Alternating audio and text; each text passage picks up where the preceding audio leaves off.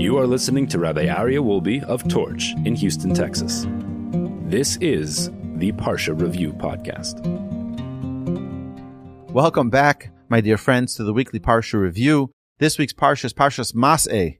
It is the 10th and final portion in the book of Bamidbar, in the book of Numbers, and the 43rd portion since the beginning of the Torah. There are only 11 more portions till the end of the Torah. 132 verses in this week's Parsha, 1,840 words, and 7,055 letters. There are 5 mitzvahs in this week's Parsha, 3 performative and 2 prohibitions. So this week's Parsha begins with the travels of the Jewish people. It begins with a history. It's been almost 40 years since the Jewish people began their journey from Egypt all the way to the eastern side of the Jordan River, and now all the 42 encampments are listed. I listed them here. I wrote them down from this week's Parsha, 42, as you can see, from Ramses to Sukkos to Esom to Piachiros to Mara to Elim to Yamsuf to Midbar Sin to Dofka to Alush to Rephidim to Midbar Sinai to Kivros Hatava to Chatzeros to Risma to Rimon Paretz to Livna to Risa to Kehelasa to Har Shafer to Harada to Makhelos to Tachas to Sorach to Miska to Chashmona to Moseros to Bnei Ya'akan to Chor HaGidgad, to Yotvata, to Avrona, to Etzion Gaver, to Kadesh, to Hor HaHar, where Aaron HaKohen died, to Tzalmona, to Punon, to Ovos, and to Iye HaAvarim, to Divon Gad, to Almon Divlo Salyama, and to Haravarim, and now they are in Aravos Moav. And the Torah in this week's Parsha mentions multiple times that they were in the Jordan, opposite Jericho. Opposite Jericho. So what are the rules of engagement? Hashem tells the Jewish people, when you go and conquer your land, the promised land that I have given to you, Hashem, who is the creator of heaven and earth, decides who gets the land. Hashem decides who will receive the inheritance of the land. Hashem says, this is your land. Hashem guides Moshe on how to conquer the land of Israel. Number 1, drive out the Canaanite inhabitants. Number 2, demolish and destroy every vestige of their idolatry, their images, their statues, and all negative influences. And number 3, possess and settle in your land that I have given to you. Hashem warns the Jewish people that if they fail to completely rid the land of the Canaanites, those who will remain will be pins in your eyes and thorns in your side. Then Hashem talks about the land. Hashem outlines the exact boundaries of the land of Israel. Hashem declares who the new leaders are that will take over and conquer the promised land: Elazar, the Kohen, Yoshua, and 1 new leader from each tribe. Hashem instructs Moshe to command the tribes to set aside 48 cities for the Levites who aren't receiving any inheritance of the land, as we mentioned previously. Additionally, 6 cities must be set aside as cities of refuge. We mentioned this in Parshas Matos. For a killer who takes a life unintentionally, to flee from the avenger until judgment. He is only set free once the Kohen Gadol dies, the high priest. Once the high priest dies, all of the people, all the residents of the prisoners of the cities of refuge would be set free. And that would be an atonement for their sins. That would let them free. 3 cities are to be designated in the land of Israel as cities of refuge, and 3 on the other side of the Jordan. The laws of punishment for intentional murders are detailed. The laws of witnesses are detailed. So only al pi shtayim edim yakum davar, only 2 witnesses can suffice in court for any case of murder. You can't put someone to death. O.J. Simpson in Jewish court wouldn't even be listened to. They wouldn't even listen to that case because you don't have witnesses. You need to have 2 witnesses in order to put someone to death for murder. The question arises regarding the inheritance of the daughters of Tzlafchad. If they marry someone out of their father's tribe, do they keep their inheritance or do they lose it to their tribe and now receive it from their husband's land? As a result, Moshe instructs that everyone must marry from their own tribe, and so each tribe will maintain their inheritance. Indeed, the 5 daughters of Tzlafchad all married members of their own tribe of Menashe, and their inheritance stayed within their tribe. This concludes the book of Bamidbar, the Chumash of Bamidbar, and the book of Numbers. Chazak, chazak v'nitchazek. Hashem should bless us, that we should merit to continue to learn His Torah, to continue to review again and again and again, many more times, the teachings, the writings of our holy Torah. So now let's talk about some of the important lessons that we can derive from this week's Parsha. Why is it important to dedicate 50 verses detailing the journey of the Jewish people? They went from here, they went to there. They went from here, they went to there. They went from here, they went to there. Why is it so important? So number one is we have to understand that the Torah is not a history book. The Torah doesn't just tell us stories. We need to learn from our mistakes. In each one of those places, there is, oh, you remember we did that? Yeah, we kind of messed up over there. We kind of made a mistake over there. Remember we sent the spies when we were residing in that land. You remember when we complained about the water over there. Each memory brings back a reminder of the mistakes that we made in those lands, in those places, in those times. It's important for us to realize that the Torah is not about stories. There's another part of this, is not only to recognize our mistakes and to learn from them, but to appreciate the incredible miracles. Appreciate the miracles. Recognize the unbelievable gifts that Hashem has given us through all of those 42 encampments. The entire Jewish people, you're talking about millions of people, are traveling through the desert. How do they have food? Last I checked, you don't have vegetation in the desert. 40 years they're traveling. They're wandering. They don't have supermarkets. What do they have? They have the miracles from Hashem. They have the gifts of the manna. Recognize how Hashem took care of you. Remember this, that when we read through the Torah portion, it's not just, oh, he went from here, they went to there, they went from here, they went to there. No. In each one of those places, the incredible miracles that the Jewish people experienced, where they had the clouds of glory protecting them from the nations, they had the clouds of glory protecting them from their enemies, they had the clouds of glory protecting them from the elements, from the animals. You know how hot the sand is in the desert? Burn your feet on it. They didn't. It says that there was a cloud beneath them as well. When we recall all of these incredible miracles, we remember all of the places we went to, it'll hopefully bring within us a recognition of how much Hashem loves us. There's another thing, is that you ever had a story, someone, a family member, a parent, a child, who goes through some experience, they were stuck at an airport and they had this, and you're telling over to your friends the story, the details, and you go into every single detail. Oh, and then they did this, and then they did that, and then they had this, and then they had that. Why? Who needs all the details? Just say, my son had a great experience. No, you have to understand, because there's so much love. We cherish them so much. We want to talk about every single little micro detail of their experience. We are Hashem's children. And as Hashem's children, Hashem loves us so much, He wants every single detail. Not just, they left Egypt and now they're on the east of the Jordan. No. Every single place they stopped is precious to Hashem, because Hashem loves us. And just like a father and a mother want every single detail of their child's life, they want to know about, they want to hear about, they want to feel with them, they want to experience with them. Hashem writes it here in our Torah as well, so that we can recognize how great our relationship is. Another very, very, very, very important thing here is that many people think that life is about the destination. It's about attaining success. That is such a huge mistake. It is nothing to do about the destination.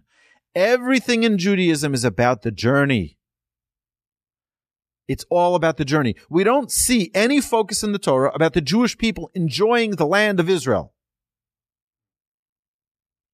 The entire Torah is writing about the journey of the Jewish people.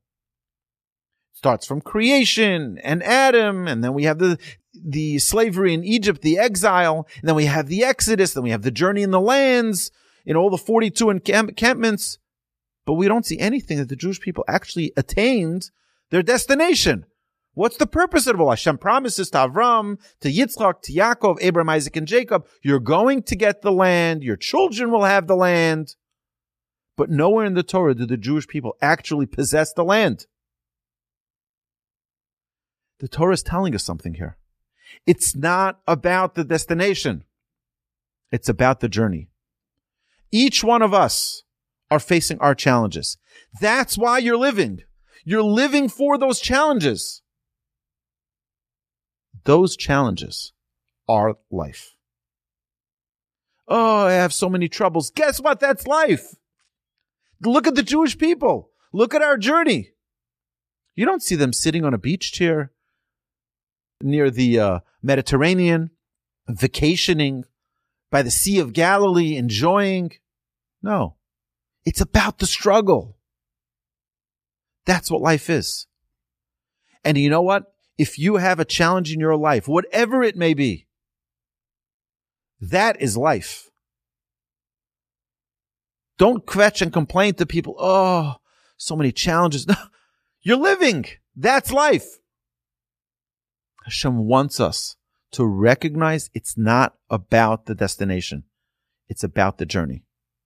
And that's another reason Hashem details 50 verses dedicated to the travels of the Jewish people. Remember, it's about the journey. Okay, so now the Jewish people are going to enter the land of Israel. It's important for us to know something. Remove the evil from your midst. We have influences all around us. Whether it be on television, whether it be in movies, whether it be on the internet, whether it be on advertisements, whether it be in magazines, whether it be in any form of media, even from people we talk to, friends and neighbors. They're all influences. And influences can harm us if they're negative. So what's the problem? Why don't we just be nice to our neighbors? When we go into the land of Israel, say, listen, this is our promised land, but it's okay. We can be neighbors. Let's just all get along. No. You have to remove the influences of negativity. You need to go and get rid of them. Either they leave or you kill them. It's important for us to realize this with ourselves, no matter how old we are. You know, I don't believe in all of these ratings that they have for a show, a movie, whatever it may be that they put these ratings. If it's not good for your children, it's not good for you. If you don't allow your children to see certain content, why should you allow yourself to watch that content? Is your soul any less pure? Is it any less valuable because you're 20 years old? Because you're 50 years old? Your precious neshama is just as holy. It's just as delicate. And we should preserve it and maintain its holiness and protect it. And that's what we learn from Hashem telling us these are the rules of engagement. When you go and you see these idolaters in the land of Israel, destroy all remnants of their idolatry. All influences, knock it out. All right, Hashem hates idolatry.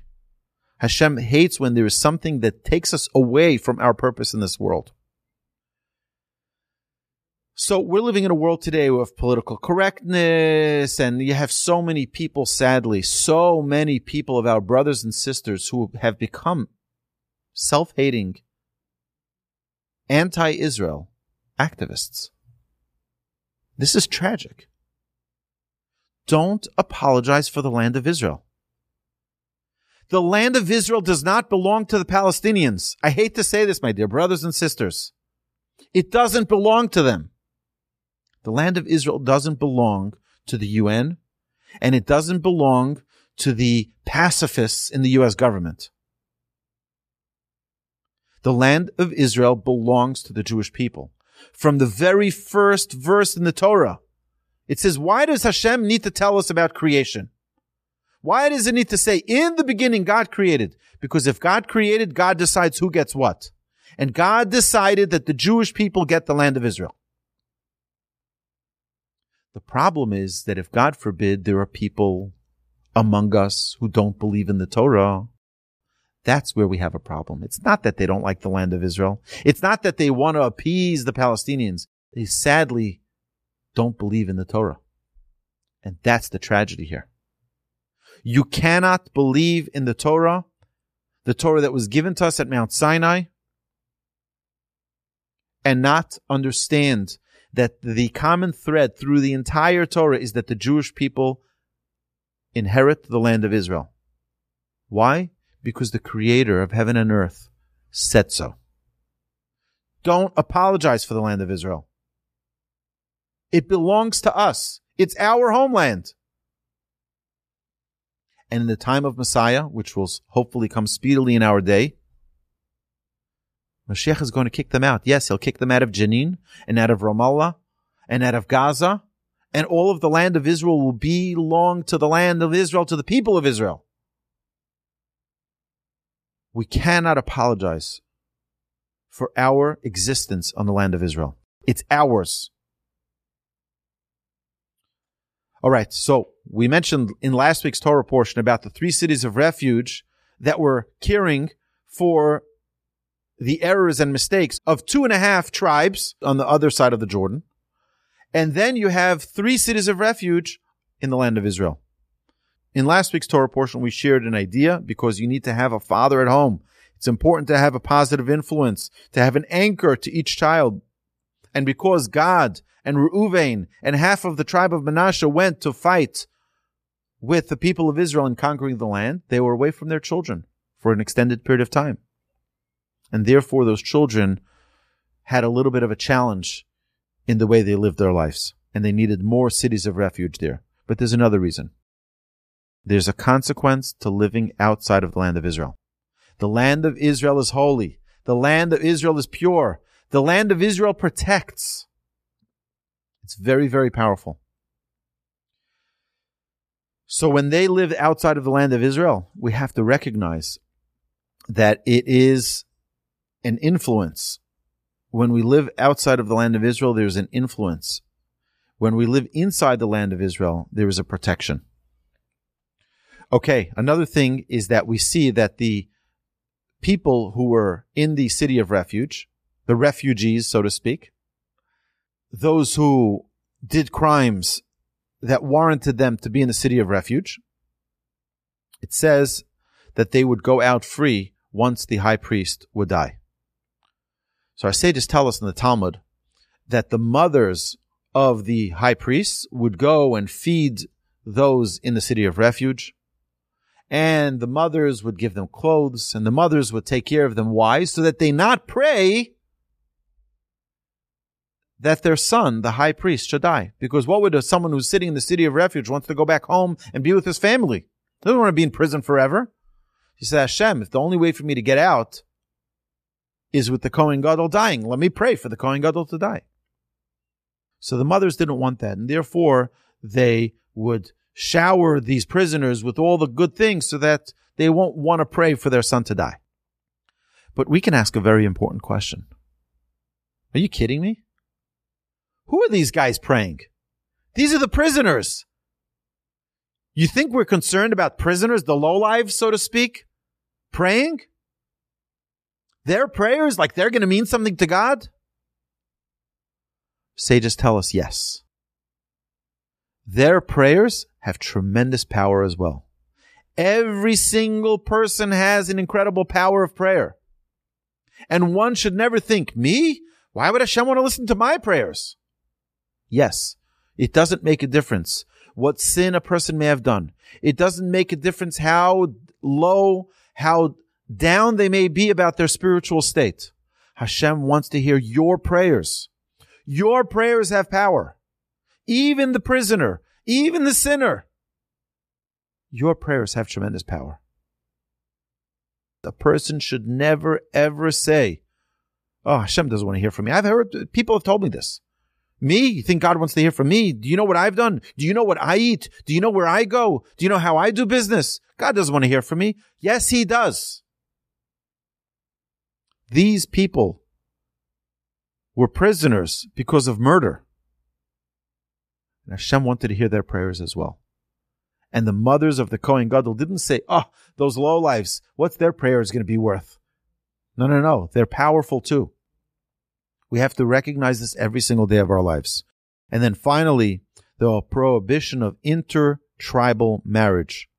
We need to know that it was only for that generation who occupied the land, so that there shouldn't be confusion in the inheritance.